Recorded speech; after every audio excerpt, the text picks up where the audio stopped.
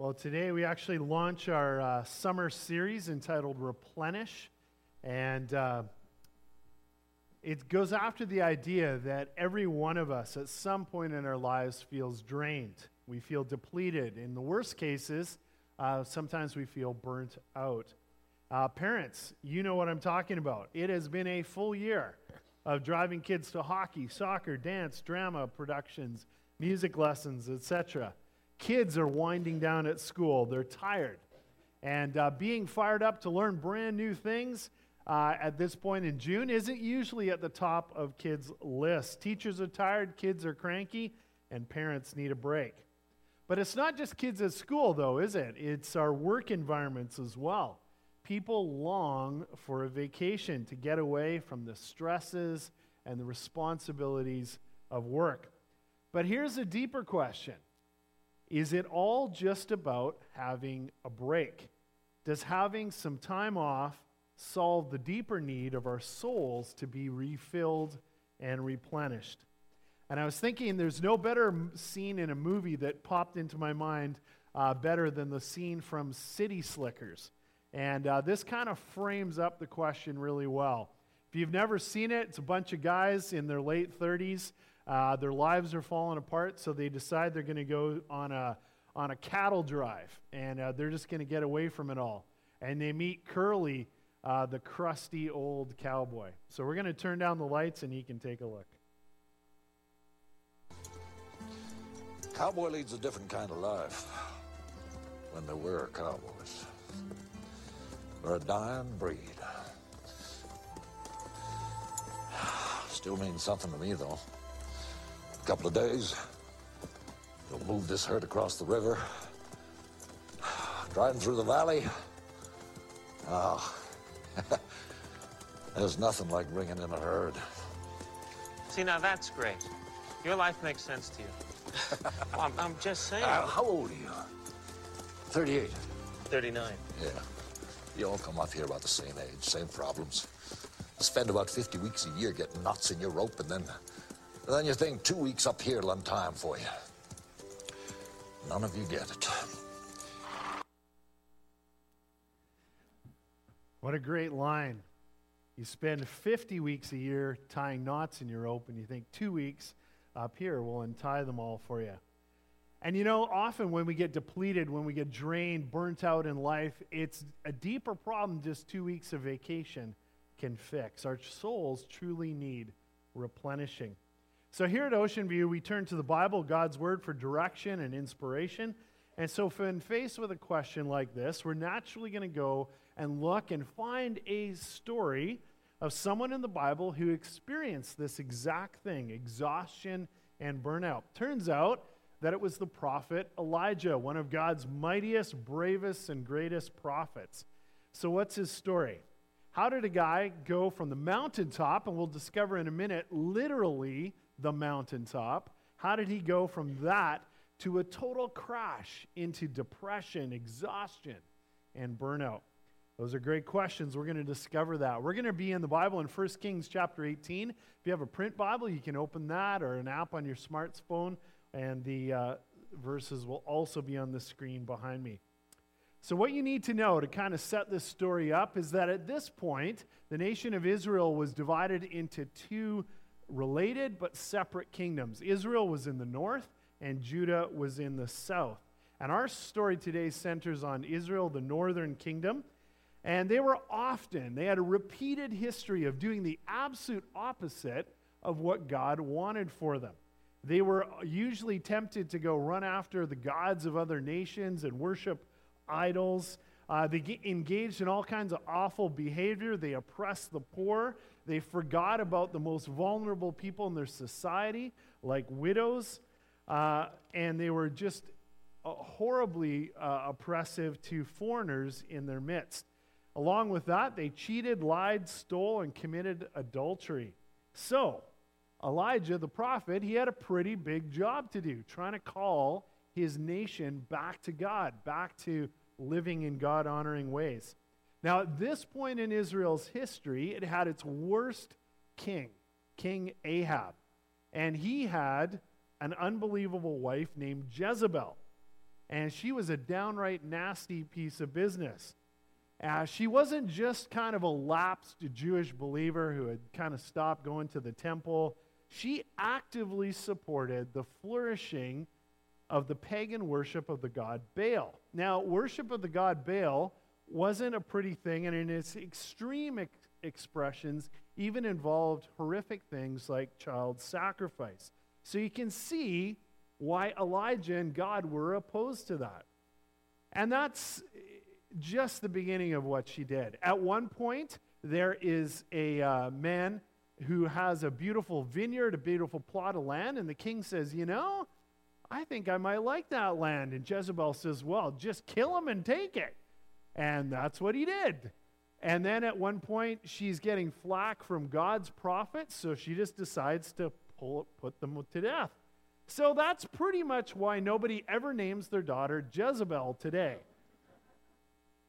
And so in judgment, God finally says enough, and he sends a drought on the land to try to get the people to wake up and turn back to him. And then he sends Elijah the prophet to confront Ahab the king. And Elijah meets the king, and he essentially says, all right, enough of this nonsense. It is time for a showdown. It's a showdown between me, I'm the only prophet of God left, and your 450 prophets of the god Baal. And so he says, let's set up a showdown for the top of Mount Carmel. And then each side gets a turn calling out to their god. We'll make huge piles of wood for an altar, for a sacrifice. We'll have a bull cut up on each one, and we'll call out to our gods. And whoever answers by fire, that is the true God. So here's the actual words from the Bible. 1 Kings 18, beginning in verse 18. I have not made trouble for Israel, Elijah replied, but you and your father's family have. You have abandoned the Lord's commands, have followed the Baals. Now summon the people from all over Israel to meet me on Mount Carmel, and bring the 450 prophets of Baal and the 400 prophets of Asherah who eat at Jezebel's table. So Ahab sent word throughout all Israel and assembled the prophets on Mount Carmel. Elijah went before the people and said, how long will you waver between two opinions? If the Lord is God, follow him. But if Baal is God, follow him. But the people said nothing. Then Elijah said to them, I am the only one of the Lord's prophets left. But Baal has 450 prophets. Get 2 bulls for us. Let Baal's prophets choose one for themselves. Let them cut it into pieces, put it on the wood, but not set fire to it. I will prepare the other bull, put it on the wood, but not set fire to it. Then you call on the name of your God, and I will call on the name of the Lord. The God who answers by fire, he is God. Then all the people said, what you say is good. So the contest is set up. And out of a sense of fair play, Elijah says, all right, prophets of Baal, you guys get to go first. Now, you need to know that Baal was supposedly the storm god. He had control of things like thunder and lightning and storms. So it should have been no problem for him to send down a little bit of lightning and start that altar on fire. So these 450 prophets of Baal, they go for it all day long. They're dancing and they're prophesying, they're calling out to their god Baal. And Elijah kind of watches for a while, a couple hours, and then he can't help himself. He starts making little comments. He says, maybe you guys should shout louder. Maybe Baal's asleep. Maybe you need to kind of wake him up. They said, maybe he's preoccupied. Maybe he's doing something else. He said, or maybe he's away on a trip. And that just kind of sends them into a frenzy, and they're desperate, and they start cutting themselves, and it's just a big gong show. Finally, Elijah steps up and he says, all right, you've had your chance. It's now like 5 o'clock in the evening. You're done. It's my chance. Step aside. So then he goes, just so you're absolutely clear about this, of the miracle God's about to do, he says, I want massive amounts of water poured over the bull and the wood 3 times. And so they bring this water and they douse the altar 3 separate times. And then he prays. And what a prayer it is. Listen to this prayer. The time of sacrifice, the prophet Elijah stepped forward and prayed, Lord, the God of Abraham, Isaac, and Israel, let it be known today that you are God in Israel and that I am your servant, and I have done all these things at your command. Answer me, Lord, answer me, so these people will know that you, Lord, are God, and that you are turning the hearts back again.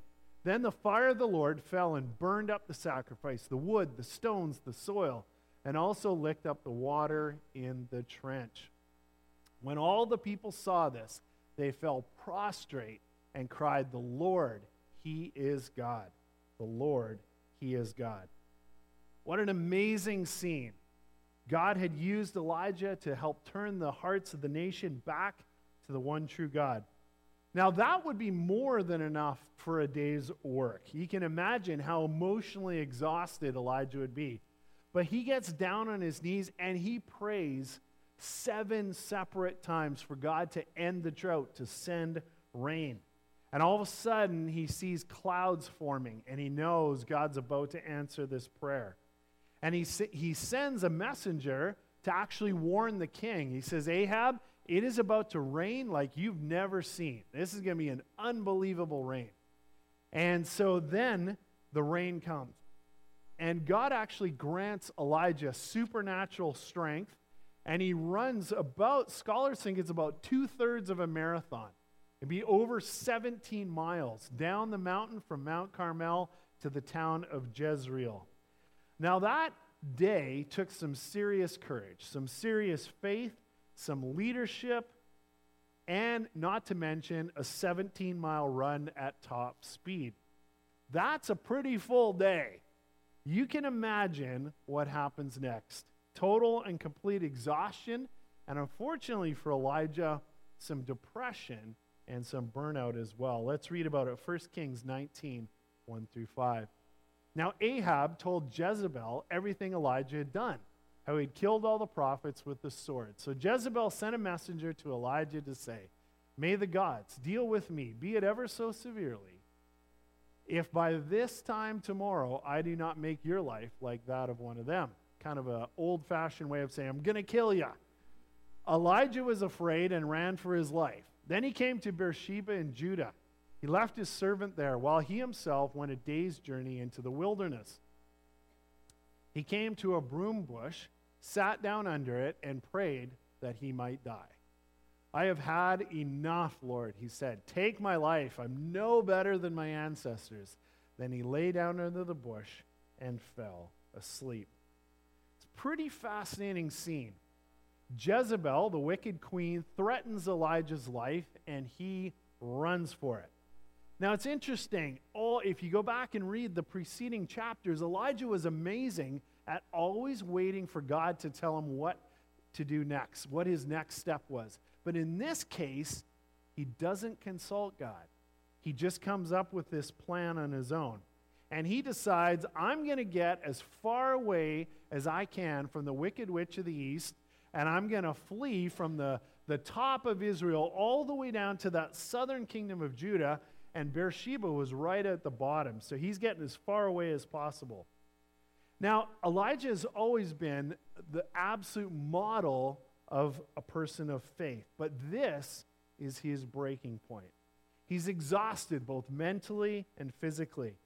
And it's interesting, for the very first time, he doesn't call it to God. He doesn't say, God, I'm done, I'm exhausted, fill me back up, replenish me. He just comes up with this plan on his own. So in burnout and frustration, he marches out into the wilderness, finds a broom tree, says, God, I am done, just kill me, just take my life. Wow, that's quite a place to end up. And I don't know, maybe you're here this morning and you're like, you know what? That's pretty close to how I feel. Or maybe you see yourself on the way, heading there. And that's not a fun place to be. And just like Elijah, you and I do exactly the same thing. We lose perspective on God and his love and care that he offers us. It's amazing, though, that God isn't harsh with Elijah, but instead offers some grace and love. Look what happens. This is what God does. Picking up in verse 5, he says, all at once an angel touched him and said, get up and eat. He looked around, and there by his head was some bread baked over hot coals and a jar of water. He ate and drank and then lay down again. The angel of the Lord came back a second time and touched him and said, get up and eat, for the journey is too much for you. So he got up and ate and drank. And as I looked at those verses, it struck me that there's actually 5 things that God does for Elijah in that short verses. Number 1, he lets him sleep. And if you've ever been in the place of burnout and exhaustion, that's probably what you need the most. Just let him sleep. Number 2, sends an angel to provide food and water. Then he lets him sleep again. And then fourthly, when he sends the angel of the Lord, gain, food and water are brought from him. And then the angel of the Lord offers a really kind word. He says, get up and eat, for the journey is too much for you. And I wanted to stop and just pull that verse apart a little bit, because you and I often come with a wrong image of God. We think of God as angry, that he's displeased, he's got a big stick ready to whack us back into line, or that he's sort of an unrelenting taskmaster, and he's always asking more of us. And that's not true. Look at the care that he provided for Elijah. There's a beautiful verse a few books later in the first half of the Bible. It's Zephaniah 3:17, another prophet of God. And he speaks this verse over the entire nation. It's so beautiful, so well said. Zephaniah 3:17, the Lord your God is with you, the mighty warrior who saves. He will take great delight in you. In his love, he will no longer rebuke you, will rejoice over you with singing. Pretty amazing verse. You know, over and over and over in the Bible, God tells us that if you're going to serve him, you need to do it in his strength, the strength he provides. We aren't meant to get burnt out trying to do it all on our own. You know, that's actually one of the really unique things that sets the Christian faith apart from any other world religion or religious movement. Everybody else says, here's the expected goal, now try really, really hard to meet it. Think about the religion of Islam. It requires a faithful Muslim to do the 5 pillars. Here they are. Shahada, sincerely reciting the Muslim profession of faith. Salat, performing ritual prayers in the proper way 5 times each day. Zakat, praying an alms or charity, giving a tax to benefit the poor and the needy. The Psalm, fasting during the month of Ramadan. And at least once a faithful Muslim is called to do a Hajj, a privileged pilgrimage to Mecca. That is what a Muslim person is expected to do in their own strength. There are a list of 15 requirements if you are a Mormon and you want to have full acceptance into a Mormon temple.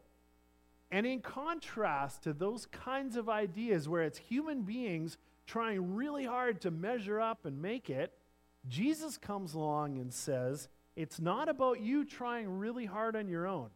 It's about you continually tapping into my strength and my life so that you're replenished each and every day. Don't believe me? Listen to these amazing words of John 15, verse 5. Jesus said, I am the vine, you are the branches. If you remain in me and I in you, you will bear much fruit. Apart from me, you can do nothing. The Apostle Paul lived that out. And in Colossians 1:29, he says this in fulfillment of Jesus' words. He says, to this end I strenuously contend with all the energy Christ so powerfully works in me. And that is God's program to prevent us getting to the same place as Elijah did, lying under a tree in the hot sun, just hoping we're going to die. So, where are you at today? Maybe you're exhausted, you're frustrated, you're just done, but you've never really contemplated the idea that God would care for you, that he would show his love for you. Maybe in walking around with the image of God as demanding, harsh, and angry.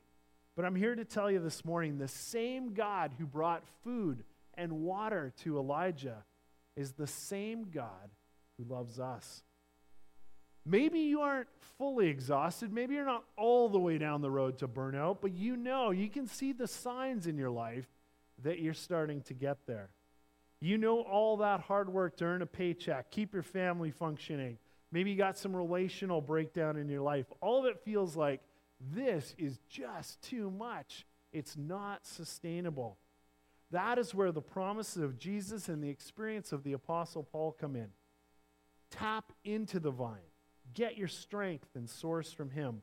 Labor with all of Christ's energy that works so powerfully inside of you. Now, maybe you're here this morning and you're at the very beginning end of the journey. You're just kind of wondering, man, is any of this true? Is Jesus legit? Is this local church what it says it is? And that's really part of why this church exists, to help people in our community meet Jesus. But not just to initially meet him, to help them learn how to walk each and every day and tap into Jesus as the true vine. So, what happened to Elijah in the end? What's the end of the story? Did God kind of provide some food and water a couple times, give him a little sleep, and then just take off? What did God do for Elijah?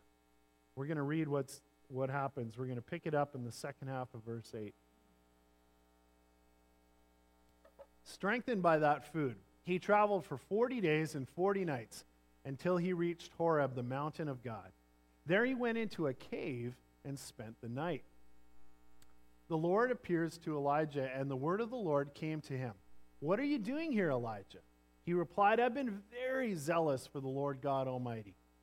The Israelites have rejected your covenant, torn down your altars, put your prophets to death with the sword.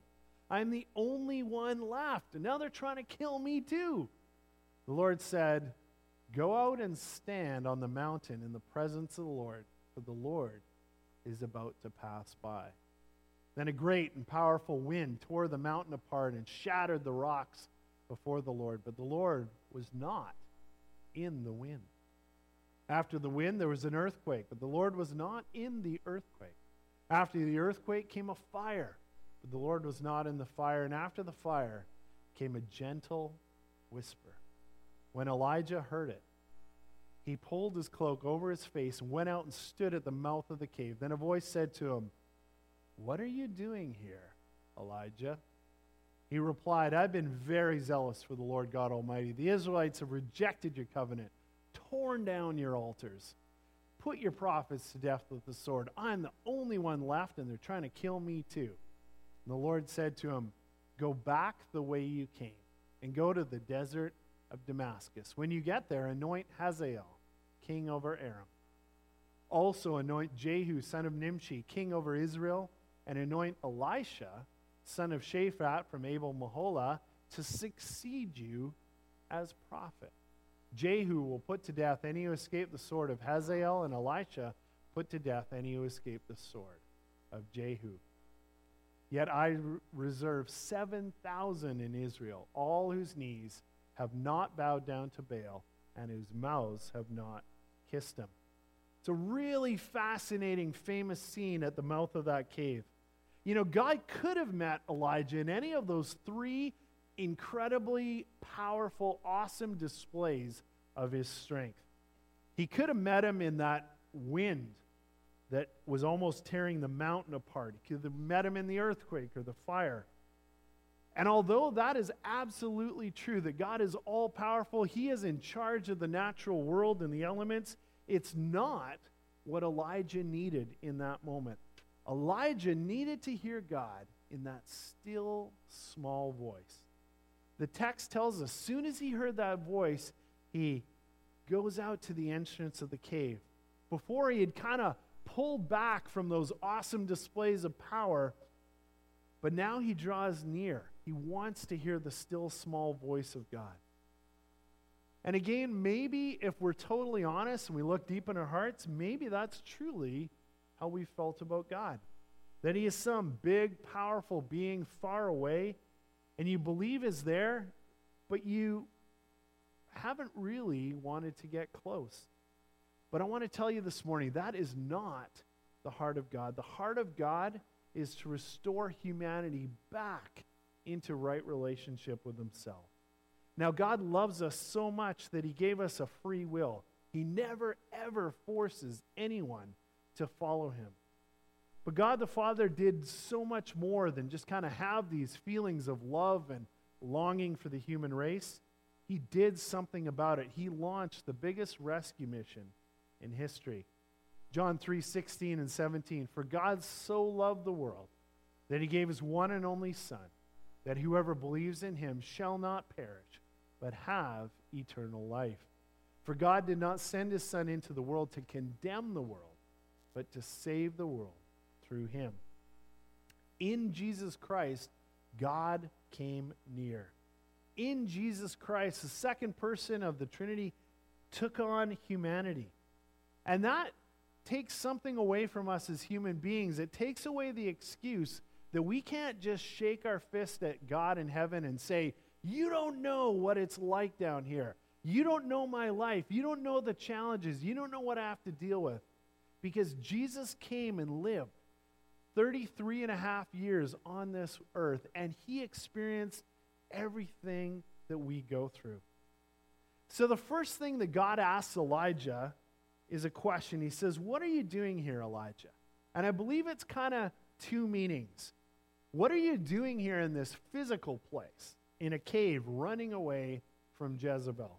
Number two, what are you doing in this emotional place? You're stuck, Elijah. You're, on the one hand, you kind of want to trust me, and on the other hand, you're completely afraid for your life from wicked Queen Jezebel. What are you doing stuck in this emotional middle place? And Elijah gives his little self-justifying speech twice. I love the ending. It says, and now they're trying to kill me too. You can almost see him going, what do you think of that, God? But in his tenderness and mercy and grace, God addresses Elijah exactly how he needed to. First of all, he does not let Elijah remain stuck.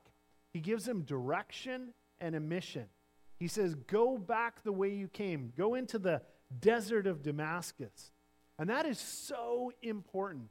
We as human beings, we can live without stuff for a while. We can go even without food and water for a little while, but we cannot live without purpose and a mission and a plan in life. We think doing nothing and going nowhere will be absolutely the most restorative thing for us, but we're wrong. Have you ever wondered about the difference between the word vacation and the word holiday? We kind of tend to use those interchangeably. We'd say, I'm going on vacation, I'm going on holiday. We kind of mean the same thing. But they actually have really different roots. The root of the word vacation is the word vacate, to leave, to take off, to empty. And essentially, that's kind of the idea. And sometimes when I hear people talk about their vacation, that's exactly what they mean. They mean, I'm going to lie in a hammock by the beach. I'm going to shut my brain off. I'm just going to empty myself. I'm going to drink Corona till I pass out. That's pretty much what they mean. The root of the word holiday is slightly different. It actually comes from the words holy days. And that's referring to the holy days of the church calendar: Christmas, Lent, Easter, Pentecost, etc. Holy days are about rest and relaxation. Absolutely. You can sit in the hammock, maybe have one Corona, that would be good. But they're not about emptying your mind and spirit. They're actually about filling them. And it's interesting. I taught this to our kids a couple years ago, and now Malia will never let me forget it. She's like, we're not going on vacation. We're going on holiday. And it's kind of cute. But we've tried to change our language and a little bit of what we do on holidays, because we've tried to teach our kids, yeah, we need a break. We're not at church. We're not at school. We're not at dance, doing all those things. We need a break. But we're not taking a break from our relationship with God, because we don't believe that a relationship with God, knowing Jesus, following him, that's not draining. That's not life-taking. That's life giving. All right, second thing God tells Elijah. He addresses the political crisis in the nation. He says, enough with Ahab and Jezebel. I'm going to get them out of the way. I want you to appoint 2 new kings, Hazael, king over Aram, and Nimshi, king over Israel. What Elijah most feared, God is now taking care of. Third, God appoints Elijah a successor to help share the load, the prophet Elisha. And eventually Elisha would take over Elijah's job, but for a while they get to work together to share the load of the spiritual leadership of the nation. And finally, God directly addresses Elijah's greatest fear. He's mentioned it like 4 times in this story. He says, I'm the only one left. He thinks he's the only person whose heart is still faithful to God. And God says, actually, Elijah, you way underestimated it. I reserve 7,000 people in Israel that have not worshipped Baal, that are still true to me. And when you look at the whole thing, you go, wow, God was so compassionate, so kind, so caring to Elijah. He could have been kind of harsh with them and just gave him a dumb slap, but he didn't do that. One of the books that I'm reading for this series is actually called Replenish by veteran author Lance Witt. And I love this little quote, and I think we can all kind of resonate with his desire. He says, I want to get to the finish line still in love with Jesus, still in love with the church, still in love with being a pastor, with my head held high, with my dignity and honor still intact. I want to look back over my shoulder and say it was worth it. Maybe we all don't have the job of being a pastor, but we can still resonate with the idea that we want to get to the finish line with our head held high, our dignity and our honor still intact, our relationships with those we love the most still intact. The good news is, this morning, we can all get there. But in order to do so, we need to replenish along the way. Let's learn from Elijah's example. Let's not get so burnt out and exhausted that we find ourselves under a tree just hoping we die. Let's open up our hearts and our minds to God, the God who truly loves us, who created us, who wants the best for us. You know, we might just look around this summer and discover some hot-baked bread over coals, some pure ice-cold refreshing water. And I want to urge you this morning to take God up on his offer. It's the replenishment we all seek. Amen? Bill, come pray.